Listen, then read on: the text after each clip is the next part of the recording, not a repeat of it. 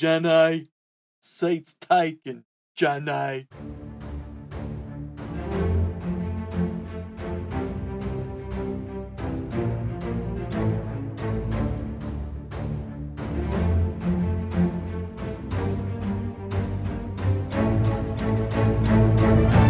Hello and welcome to another edition of the Narrative First podcast, the weekly podcast where story is always king. I am your host, Jim Hull, the voice of Narrative First, and this is episode number 38, Discovering Dramatica and the Genesis of Narrative First, Part 2. Welcome back, everyone. I hope you didn't miss us too much over the last 2 weeks. We moved the Narrative First offices to a new location, and we're finally settled in and ready to pick up all the story structure and story analysis goodness and pick up where we left off. Before we get into Part 2 of the introduction to Dramatica, I wanted to take a little time out to talk about the month of May. This month marks the 1-year anniversary of Narrative First, of taking Narrative First full-time. Obviously, if you've listened to the last episode of the podcast, you know that started writing back in 2005, 2006, and began writing articles for the Story Fanatic site, which eventually became Narrative First.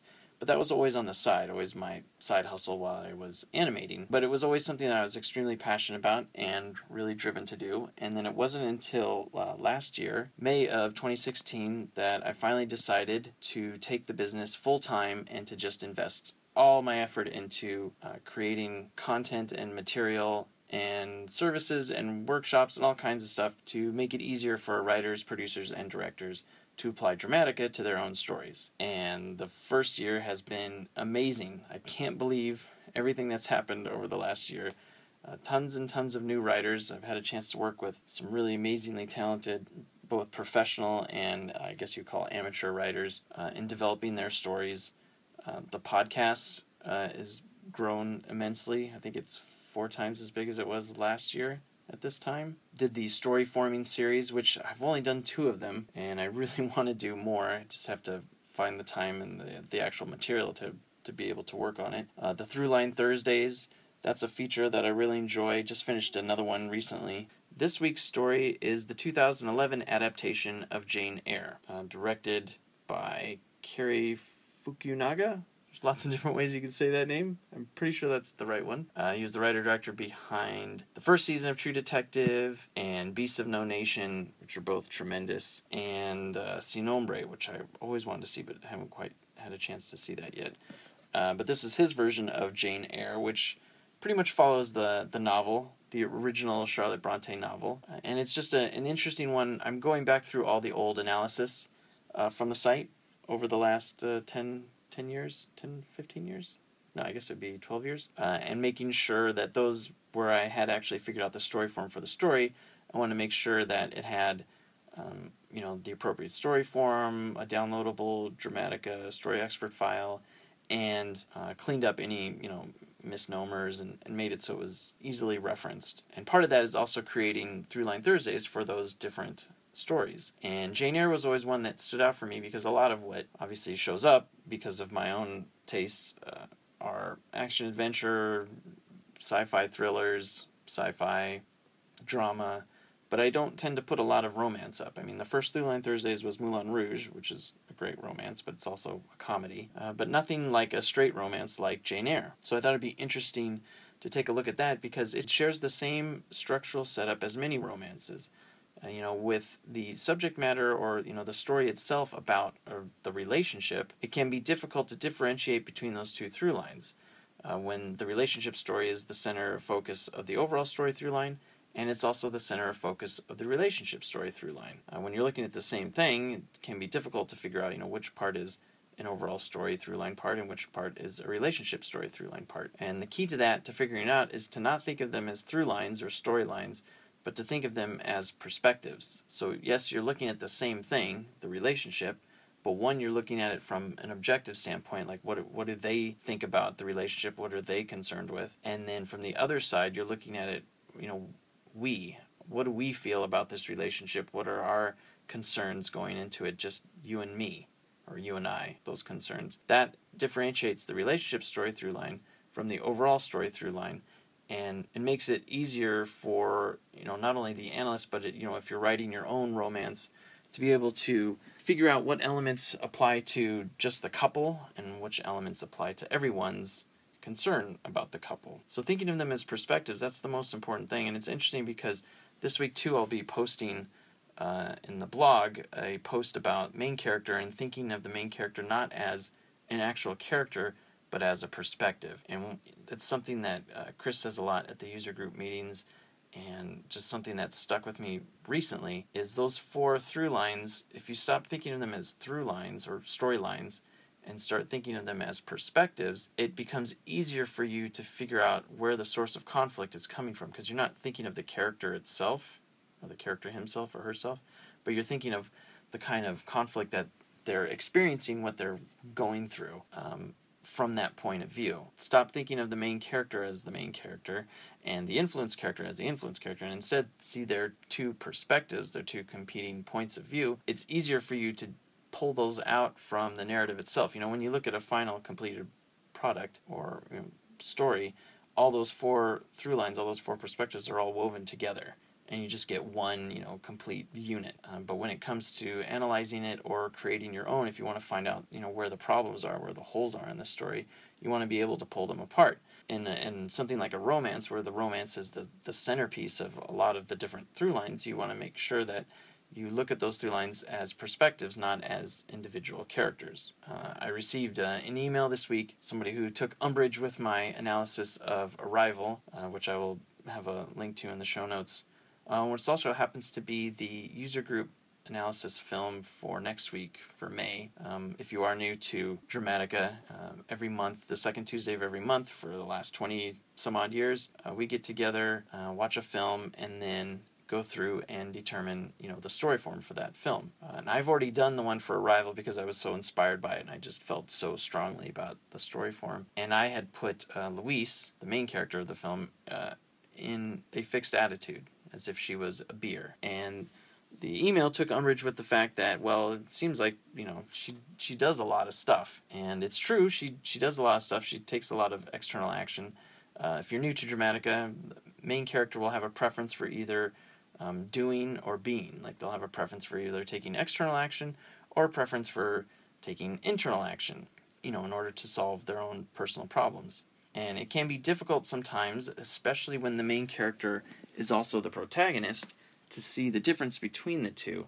And so what this person had done is they had listed a whole bunch of different things that Louise does in the film, in an effort to prove, well, this makes her a doer. So if you're thinking of her as a character, well, yeah, the main character does a lot of things, so maybe that is what it should be. But if instead you look at it as a perspective, like, okay, what's the I perspective? What am I experiencing personally? It's not so much the stuff that she does that's causing problems, it's the internalization of the loss of her daughter. And that's the unique thing that's unique to her, unique to, nobody else experiences, that we get to have insight into, and pulls us into the narrative and separates us out from her function as the protagonist in the overall story. So obviously she does a lot as the protagonist. When you're taking that point of view, you don't see main character, you see protagonist, antagonist, all that stuff. So when you take that overall view, you see her inside, you see her doing a lot of stuff, because that's what protagonists do, particularly in activity stories. They do a lot of things from that perspective. But from the perspective of the main character, from the perspective of it's not the doing that's causing her problems, but instead the being. So it's a very interesting trend this week. It seems like everything's coming together around this idea of perspective. And if you're new to Dramatica, which, a lot of people will be, especially since this is part 2 of an introductory podcast, when you think of the 4 through lines, the overall story through line, relationship story through line, main character through line, and influence character through line, it can be more accurate to think of them as perspectives or points of view on conflict, rather than assigning them to the specific character. And that makes it easier too when you have a handoff situation in something like A Christmas Carol, where the influence character is handed off between the different ghosts. They all have the same perspective, but they're different characters. So I'll leave links in the show notes to that main character post on perspective, and also the Jane Eyre Throughline Thursdays. And again, if you've been with us for the last year, or even longer, thank you so much for your support. and any sort of championing you do for Dramatica and, of course, Narrative First. We really, really appreciate it and love when you spread the word and other people can hear about the theory and how it can help them write better stories.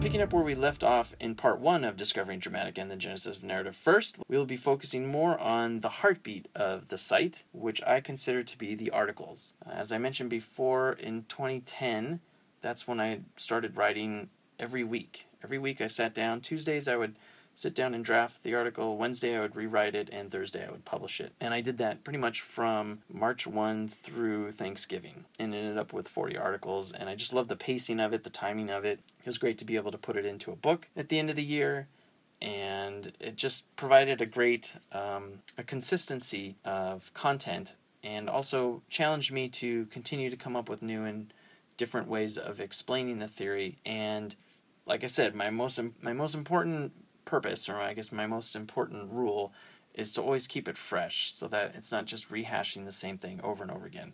Even like in the last segment where I was talking about the ghosts and the handoff, it's like I got to come up with a different one than the ghosts because I use that one all the time. And I think yesterday I was talking about Forrest Gump, where it's between Lieutenant Dan and Jedi, Sate's Tyke and Jedi. Which I think is accurate. It might be two different story forms, but I'm pretty sure they both have the same perspective. See? Did the same perspective there. I just need to come up with more and more different examples of it. Otherwise, it just seems like, wow, you found the one film where that works out, or the one story where that works out, and you just keep saying the same thing over and over again. This sounds like, something like The Hero's Journey or something, where they keep referencing Star Wars over and over and again, or The Matrix. It's like, all right, we get it. Move on. So yeah, I'm always trying to find new and more exciting material, and that's what the articles challenge me to do. Trust me, they're not easy. They take a lot of work. But in the end, I love it because, one, it offers people an opportunity to learn Dramatica on their own, to be able to sit down and read and do it at their own pace. And two, of course, it expands my knowledge and my ability to teach people and to, help them. So when I sat down, I was going to do the top 10 articles of the last 7 years, which I can't believe I've been doing this for 7 years now. And I ended up with 20, which seemed like real overkill, so I pared it down and I picked 16. And if you're a Dramatica fan, you know why I picked 16. If not, eventually you'll understand. The first one, of course, is writing complete stories, which is bridging the gap between the vault and these articles. All these articles will be found at narrativefirst.com/articles or in the archive section. And the one, December 2009, January 2010, the Writing Complete Stories, which I spoke about a lot in the last podcast. That one lays out the 4 through lines and lays out why they're important. And of course, at the time I was at DreamWorks, so I wanted to say, hey, everybody, look, this is why Pixar films are so great, is because they always have all 4 through lines, and a lot of times we don't have all 4 through lines, or our 4 through lines are all mixed up. Our perspectives are constantly changing, and that's where the impetus or the motivation for that came from. The second, what I consider to be the most important article, is Not Everything is a Hero's Journey. Now, I have a huge issue with the hero's journey. I've always not liked it. I remember my dad, when I was getting into story, he gave me all the Joseph Campbell books because he thought they were amazing. And I would start to read through them, and then about 5 pages in, my eyes would gloss over, and I would get super bored, and then I would go back to playing video games or doing something else, drawing. There's just something about the mythology and looking for trends in stories that had absolutely zero appeal to me whatsoever, or cultural trends in stories. Just was not something I was remotely interested in. And then, of course, once I saw The Matrix and found out they were really into the hero's journey, I thought, all right, I'll try again. And I got the PBS documentary, all those videos, watched those, and just was bored out of my mind. I thought, oh, here's George Lucas. He's going to explain why Star Wars is so great. And then, of course, later on we figured out that really it was pure happenstance that it all worked out so great and had nothing to do with hero's journey. So I've always had an issue with it. I know some people really love it. The Cal Bashir 5,083 different steps of the hero's journey obviously has some audience somewhere. And it's funny that somebody who thinks there are at least 75 story points in every narrative finds 5,082 too much. Some people would think 75 is too much. I just find it a little overkill. And so my first post where I was finally able to get that all out was called Not Everything is a Hero's Journey. And it begins, there is a sickness running through the world, a sickness that attempts to twist every instance of narrative fiction through the siphon of errors that is the hero's journey story structure paradigm. It might have been right after Chris Vogler had come to DreamWorks to talk about the hero's journey, and it was a really odd sort of meeting, because I being somebody that's totally into narrative and story, I wanted lots and lots of examples and lots of material to it, and there really wasn't much substance to it. Over the years, I can't tell you how many emails I've received from writers who have always felt the same exact way and were so happy to have read this article and to actually, have somebody say, hey, you know what, this isn't always the case, it doesn't always have to be like this, and it represents one case that works great and is nice the way that it's presented, but you don't always have to do it that way. And so I feel like that is one of the seminal articles if you're just getting started and you're just coming to narrative first. You want to check that one out. And of course, I'm going to say this one time, so I don't have to say it over and over again, I will be leaving links to all of these in the show notes. The week right after, I did one, because I was on a roll, called The Difference Between Neo and Luke Skywalker, because it continues this whole idea of the hero's journey and how everybody said, well, everything's the hero's journey. Star Wars is the hero's journey, Matrix is the hero's journey. And while, again, superficially, you can see certain segments and a progression of segments that somehow apply to this idea of somebody becoming whole or whatever the notion is in the hero's journey. But there is a significant difference between the sort of conflict that Mr. Anderson, or Neo, deals with and the kind of conflict that Luke Skywalker deals with. And I feel like that's the important part. That's the part that writers actually care about. Not the superficial after the fact or mythical cultural trend that they're sensing, but rather this idea that, hey, there's actually some elements in there that are very, very different between these two characters and makes the stories actually significantly different. Neo is dealing with a problem of disbelief, like he doesn't believe in himself. And Luke has no issue with believing in himself. He totally believes in himself. His issue is that he's always testing himself out. Like, hey, come on, let's go check this out. Let's go see what's up there. And, hey, I can fly this thing all by myself. That's his problem, is the problem of tests. And Neo's problem is a problem of disbelief. So those are fundamentally different stories. Dramatica actually sees a significant difference between somebody driven by disbelief and somebody driven by test. And you can read the definitions. That'll definitely help you understand the difference there. But I feel like this article and the one before it are great for people who are coming from a set paradigm structure to see okay, this is what Dramatica is all about. It's not saying paint by numbers, which is maybe perhaps what I felt with these other paradigms, or felt kind of constricted, or not even constricted, but kind of lost as to what to do with all these different sequences. And instead, here's the actual meat, the actual essence of the story, of what's actually going on wrong in the story and how it can be played out through the different acts. And part of that is understanding the main character's problem, what's actually driving them. And understanding the difference here between disbelief and test goes a long way to understanding that. And at the time, I also started a series of character arc videos, which I think are great, and I wish I had more time to be able to do them for all the different elements and all kinds of different characters. And the first two were Luke Skywalker and Neo, just to show this difference, what drove them to create all the problems in their lives, and then how they were able to actually overcome it by taking the opposite, the solution. And so the link to those character arc videos will be in the show notes as well. Another fun one, which I guess this is my anti-George Lucas articles, it started out, was the MacGuffin is a joke. Every time I ever hear anybody use the word MacGuffin at a story meeting or any kind of storytelling situation, I know they have no idea what they're talking about. And it's something they learned in film school, and they're being lazy. It's kind of like, all right, well, I'm just going to get the story started. It's just the MacGuffin. I haven't really figured it out, but it's the thing that starts the story. It's the thing that starts the story off, but it doesn't really mean anything. And that's ridiculous. It's a complete nonsensical... It tells of somebody who doesn't actually understand the true narrative of what's going on in a story. And if George Lucas is the bellwether of the MacGuffin, like he thinks like the droids with making off with the plans, the MacGuffin, or whatever it was that he felt. If George Lucas is the epitome of using the MacGuffin, it's probably something you don't want to do. If he describes R2-D2 as the main driving force of the movie, what you say in the movie business is the MacGuffin, the object of everybody's search, you're on the wrong path. And you should not listen to anybody who thinks the MacGuffin is an actual thing. This is one of those articles that's really fun for me to write, because not only do I get to expand on what it is that I've always felt was kind of false in film school, or stuff that I had learned or been taught that just seemed a hair off, but I actually have a concrete explanation for what's really going on, from an objective overall standpoint, and knowing, the true overall story conflict of Star Wars, which involves the droids taking the plans, and that they're an integral part of the overall story through line, and that whole perspective, it all works together into one seamless narrative. I feel like that is more important than just throwing something out there like, it's just the MacGuffin, I'm not sure where it's coming from.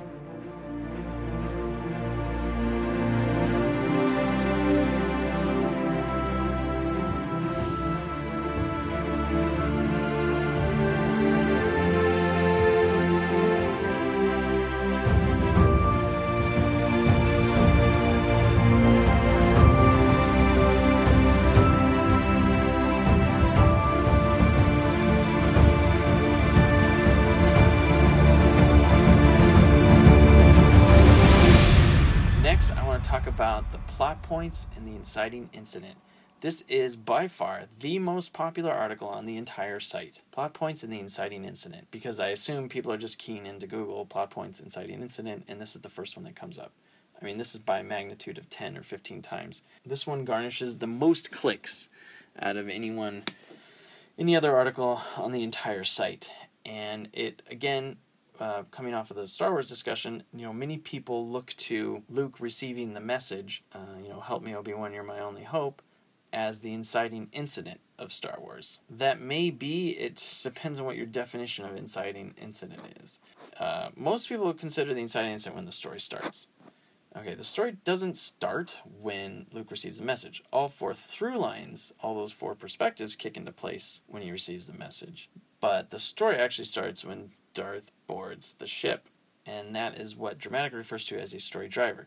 So this article is all about defining that first act, like the first story driver that starts the overall story through line perspective, and then the second story driver, which is the first act turn, what turns the first act into the next act, which generally happens about a quarter of the way through a story, depending on what kind of story you're telling. But, something big will happen in the beginning, or some huge decision will be made.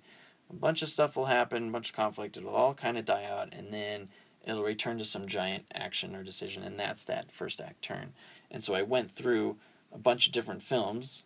Again, not just relying on Star Wars, although I start with that as a way to, bridge the gap between what everybody is used to. So I start out with Star Wars, of course, The Matrix, just to show the differences there.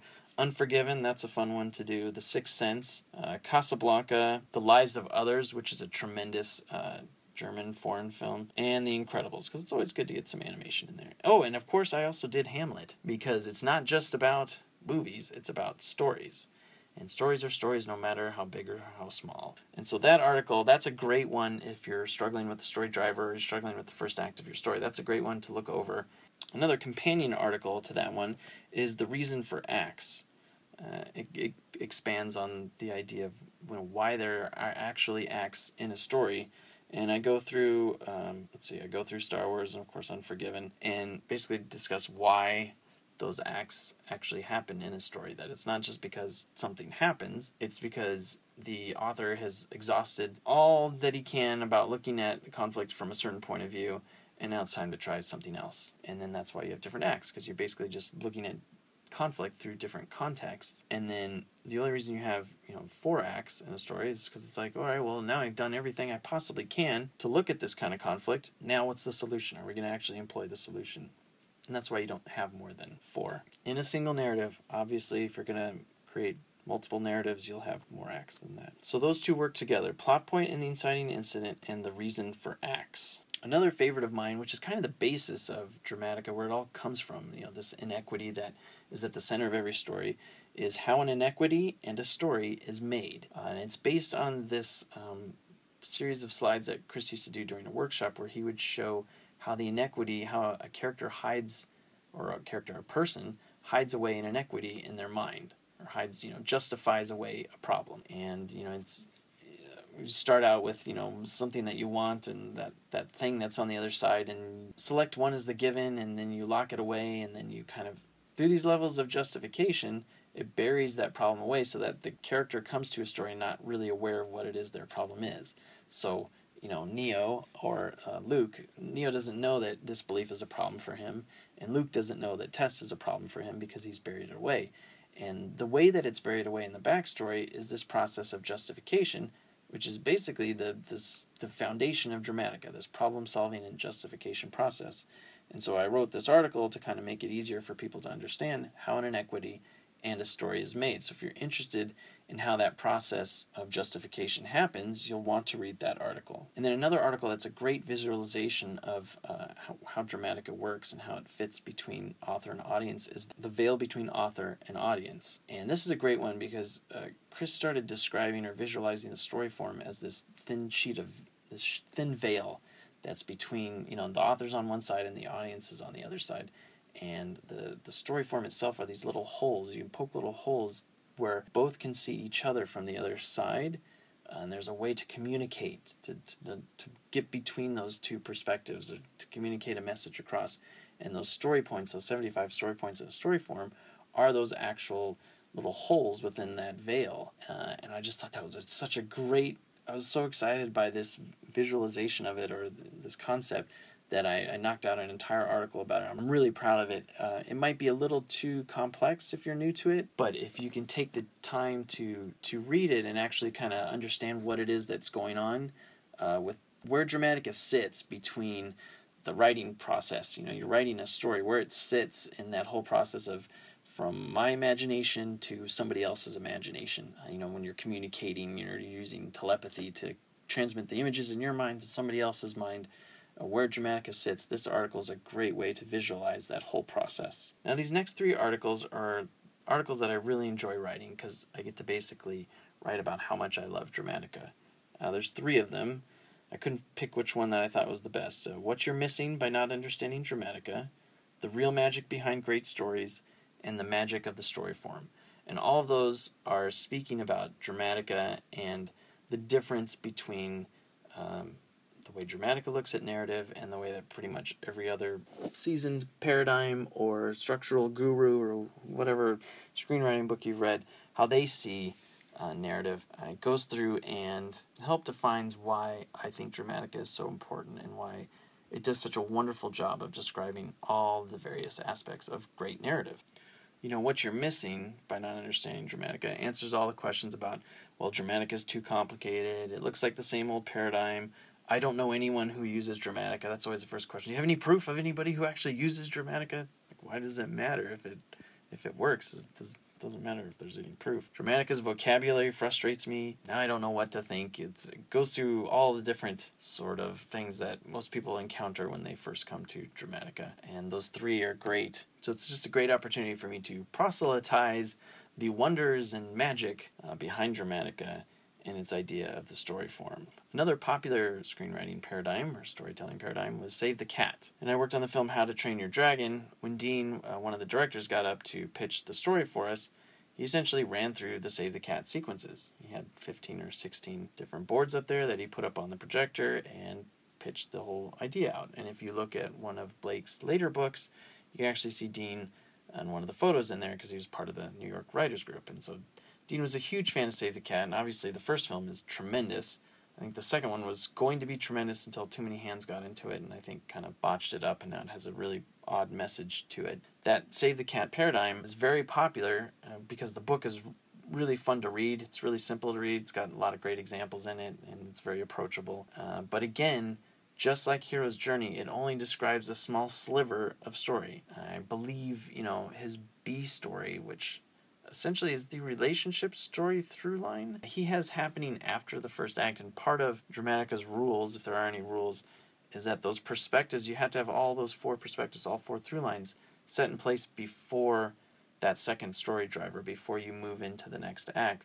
Otherwise, you haven't looked at things from all 4 sides. You haven't looked at the argument from all 4 sides, and you essentially have a whole. So really, I mean, Blake might be seeing that the B story, quote unquote, happens or begins in the second act, but really there's elements of it or parts of it that happen far earlier. And so one of my favorite articles to write, which is an essential one to write, especially if you're a Save the Cat fan, is Forget the Cat, Save Yourself, where I go through and explain what it is about the Save the Cat paradigm that is deficient when it comes to accurately describing the totality of narrative. And it's funny because I start this one off the same way that I started off Not Everything is a Hero's Journey.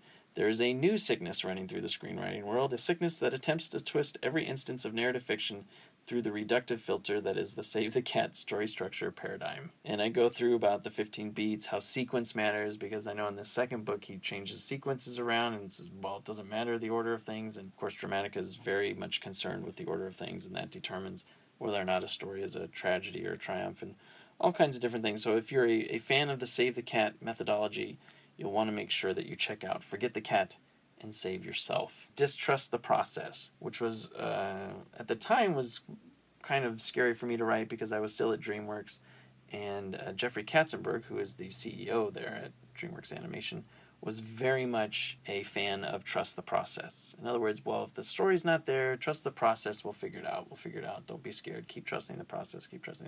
And unfortunately, there's many of us on the other side who had to deal with all the results of that trust the process, which involved many late nights, 7-day weeks, cleaning up the mess that was the lack of a story within the last 3 months of the production of a film. And so my new trademark saying that I want to copyright or trademark is distrust the process, because I'm very familiar with the results of what happens when you just kind of wing it and hope that it all works out in the end. And of course, that's the basis for Narrative First. That's where the name of the company came from. It's like, well, try and get the narrative. Don't try. Get the narrative right first. Find out what it is your intent is, your purpose, and then keep bouncing back into that when you have issues with anything else. That story form will always keep you honest and always keep you level-headed and focused on what it is that you're trying to get across, because there's an actual intent. There's an actual author's purpose there. So yes, from now on, everybody should be saying distrust the process, not trust the process. Another one that I'd like to fight against the manner of thinking is this idea of the two-hander. I used to listen to the Script Notes podcast a lot until it became less about useful things for writing and more about useful things for being a screenwriter. They would always talk about the two-hander, about how it's like, oh, well, it's a two-hander, there's 2 protagonists, that kind of thing. And really what they're seeing is the main character and influence character, but they're not really figuring out, who's coming from the I perspective and who's coming from the you perspective. So I knocked out this article, The Fallacy of the Two-Hander, to be able to hand off to anybody who, comes with that notion like, well, I'm writing a two-hander. And it's just like the MacGuffin, just like anytime I hear two-hander or I hear MacGuffin, it's like, oh, okay, well, let me explain to you what's really going on in a story. So if you have a chance, and you actually believe you have a two-hander, or you've heard that before, and you want to know what's actually really going on in the story, you'll want to read that article. And then finally, my wrap-up of, I guess going against manners of thinking that I don't particularly agree with, and this one's very touchy because this manner of thinking I don't agree with actually comes from one of Dramatica's co-creators, Melanie Ann Phillips. And this would be what I would consider the James Bond controversy, which I believe I spoke about last week and keeps coming up, this idea of James Bond, the antagonist, which Melanie is a big fan of, Chris isn't so much a fan of, and I'm definitely dead set against, because I run into writers all the time who gets all confused, and then I have to continually defend myself. So my article, The Tragedy of James Bond, the Antagonist, addresses this whole notion of seeing him as the one who's preventing, as if, the bad guy is pursuing something bad and the good guy is trying to prevent something bad from it. It confuses everything. So very definitely, If you want to see my articles that challenge manners of thinking in story structure and story paradigms from a Dramatica point of view, of course, not everything is a hero's journey. Forget the cat, save yourself, and of course, the tragedy of James Bond, the antagonist.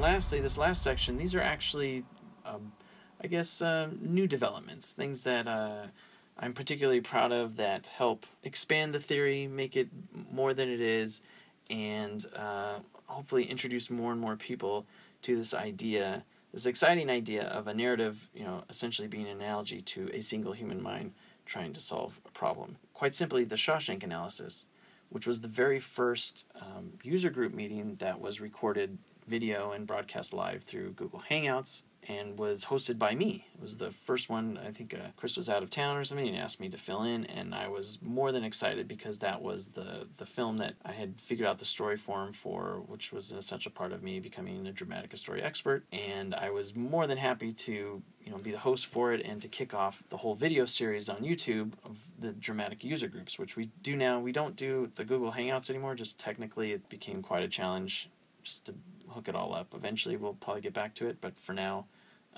they're recorded in glorious 1080p. They look amazing. That was the other thing too. I wanted better quality as opposed to kind of the quality that I was getting from the Google Hangouts in my white laptop MacBook from 2008. So they look better now. They don't have the participation as much, but hopefully the message is clear in getting across. So the Shawshank analysis, that one I'm particularly proud of, especially because it's an opportunity to show that difference again between the main character and the protagonist, because everybody automatically assumes Andy, the Tim Robbins character, is the main character, and in that narrative, Red, the Morgan Freeman character, is the main character. Off of the Shawshank analysis, there is the main character playground exercises, which I came up with playgrounds before Apple came in and stole my idea and used it to do Swift playgrounds as a place to play and explore different alternatives. So the main character playground was something that I came up with based on a suggestion Chris had about spinning the model, keeping the same exact story form but using the gists that come with Dramatica Story Expert and spinning something completely different so that the essence or the structure of the story is the same for the main character, that what they're dealing with internally. Those elements like disbelief or test for Neo or Luke, but that the actual storytelling is completely different. Like there's a million different ways to explain disbelief, and there's a million different ways to expose test. But at the base structure of it, they'll be the same. So the idea is that you create all these playgrounds. You just take a couple hours just to go through maybe three to five times, and you just basically brainstorm different scenarios, different characters, and completely different genres that have the same thematic material that your character has, and you end up coming up with all kinds of great ideas that you never had before that you can then apply back to your story. And that, to me, that's an exciting part about Dramatica, because a lot of people say, well, it's just an analysis tool, and really, no, it can be a great creativity tool and a great brainstorming tool that doesn't lock you in, but actually expands what it is you're trying to propose, what you're trying to say with your story. It expands it and makes it more believable and more full and more compelling. And so the main character playground, there's a series of articles, but that's the first one. It's the basis for the Dramatica mentorship program, and it has worked amazingly with everybody that I've worked with, because you do it just for the main character, but then you do it for the influence character, and even the influence character is a completely different point of view. It's just a fantastic way to remove the author from what it is they hold dear, their precious idea, and to get them thinking about story as this thing that moves and turns on its own, regardless of the actual subject matter or the actual storytelling. And then lastly, the article that I'm really, really proud of and really excited about, especially in light of the last couple weeks, the work that I've been doing with other clients, other writers, is writing a perfectly structured scene with Dramatica. And here I went through and actually detailed out the 4 modalities of scene construction, where I took a post that Melanie had written and then some other things that Chris and Melanie had written together, and kind of figured out, well, what would be the essence of the scene structure? What would be a scene structure for a Dramatica point of view? And it had all different modalities, PRCO, which is potential, resistance, current, and outcome, and then it had the material of the scene, which is thought, knowledge, ability, and desire, and then it had the timing of when those things happened, the setup, revelation, conflict, and aftermath, and then it had another one which is all about the illustration, if it's a active or passive scene, structural or storytelling, and you put all those together and you can actually, really get down to the nitty-gritty of scene construction. And it's great because recently I've been using that because, through the Dramatica Mentorship Program, you develop your story and then we get it to a really, really great place, but then everybody's kind of stuck with well, then now where do I take it? And I've actually lately worked with people to figure out their actual scenes and figure out where they fall flat, and a lot of them fall flat because the beats within a story will all be activity, or they'll all be manipulation, and they need to be manipulation, fixed attitude, physics, activities, or situation. Otherwise there's no conflict there. There's no dynamic tension between the actual beats themselves. And this, of course, goes to the whole fractal nature of Dramatica, where everything that's at the top is at the bottom. It's crazy. It's great. It's really exciting. And we're in the process now of developing a tool to kind of bridge that gap between all of the Dramatica theory and then actually getting that story out and in a presentable form, so you can submit your treatment to your agent, or you can actually submit the screenplay. There's actually a great way to think about it and to organize everything so that you can quickly and easily see what it is. All that work that you do through Dramatica, it doesn't just get lost when it comes to writing. It's not like you just put it aside. You can actually categorize it and organize it in a way that it can come back to you and you can remember it and recall it and use it in such a way that you can make your stories as vibrant and as full as you imagine them when you were going through the development process. And so that article, Writing a Perfectly Structured Scene with Dramatica, until that tool's completed, which will be a little while, it takes a little while to develop something like that. As we're doing that, if you can't wait, that's a great article to start at and to read and to actually understand the concepts, because putting them into practice is much different than actually understanding them. If you have any questions about any of these articles, obviously there's hundreds of articles that are there for you to read. We got 7 years of articles and blog posts now and all kinds of things. If you have any questions, of course, contact us and we'll do our best to answer you. Our goal here is to make better stories. That's what we want. We love great stories. We love encountering them. As miserable as Manchester by the Sea was, watching that was tremendously entertaining. Arrival was another example of something that was tremendously entertaining, had a great story.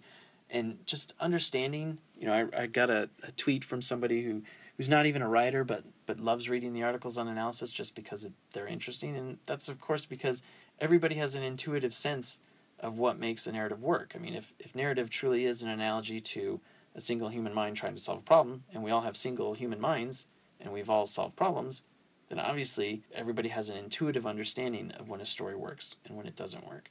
And the great thing about Dramatica and the work we do here at Narrative First is we explain why that is and where that intuition comes from and how you can booster up that intuition and develop that story sense to a place where you can instantly figure out where those holes are and fill them up and write that complete and great story that you've always dreamed of. So that's it for the part 2 of the Narrative First podcast of Discovering Dramatica and the Genesis of Narrative First. Next week we'll return back to the Generating Dramatic Tension. Almost wanted to say Generating Dramatic Attention. Generating Dramatic Tension by looking at the story form from a subjective point of view. We'll go into the 4-act structure. In the meantime, if you have any questions, please contact us at narrativefirst.com/contact. Have a great week of writing, and we will see you next time.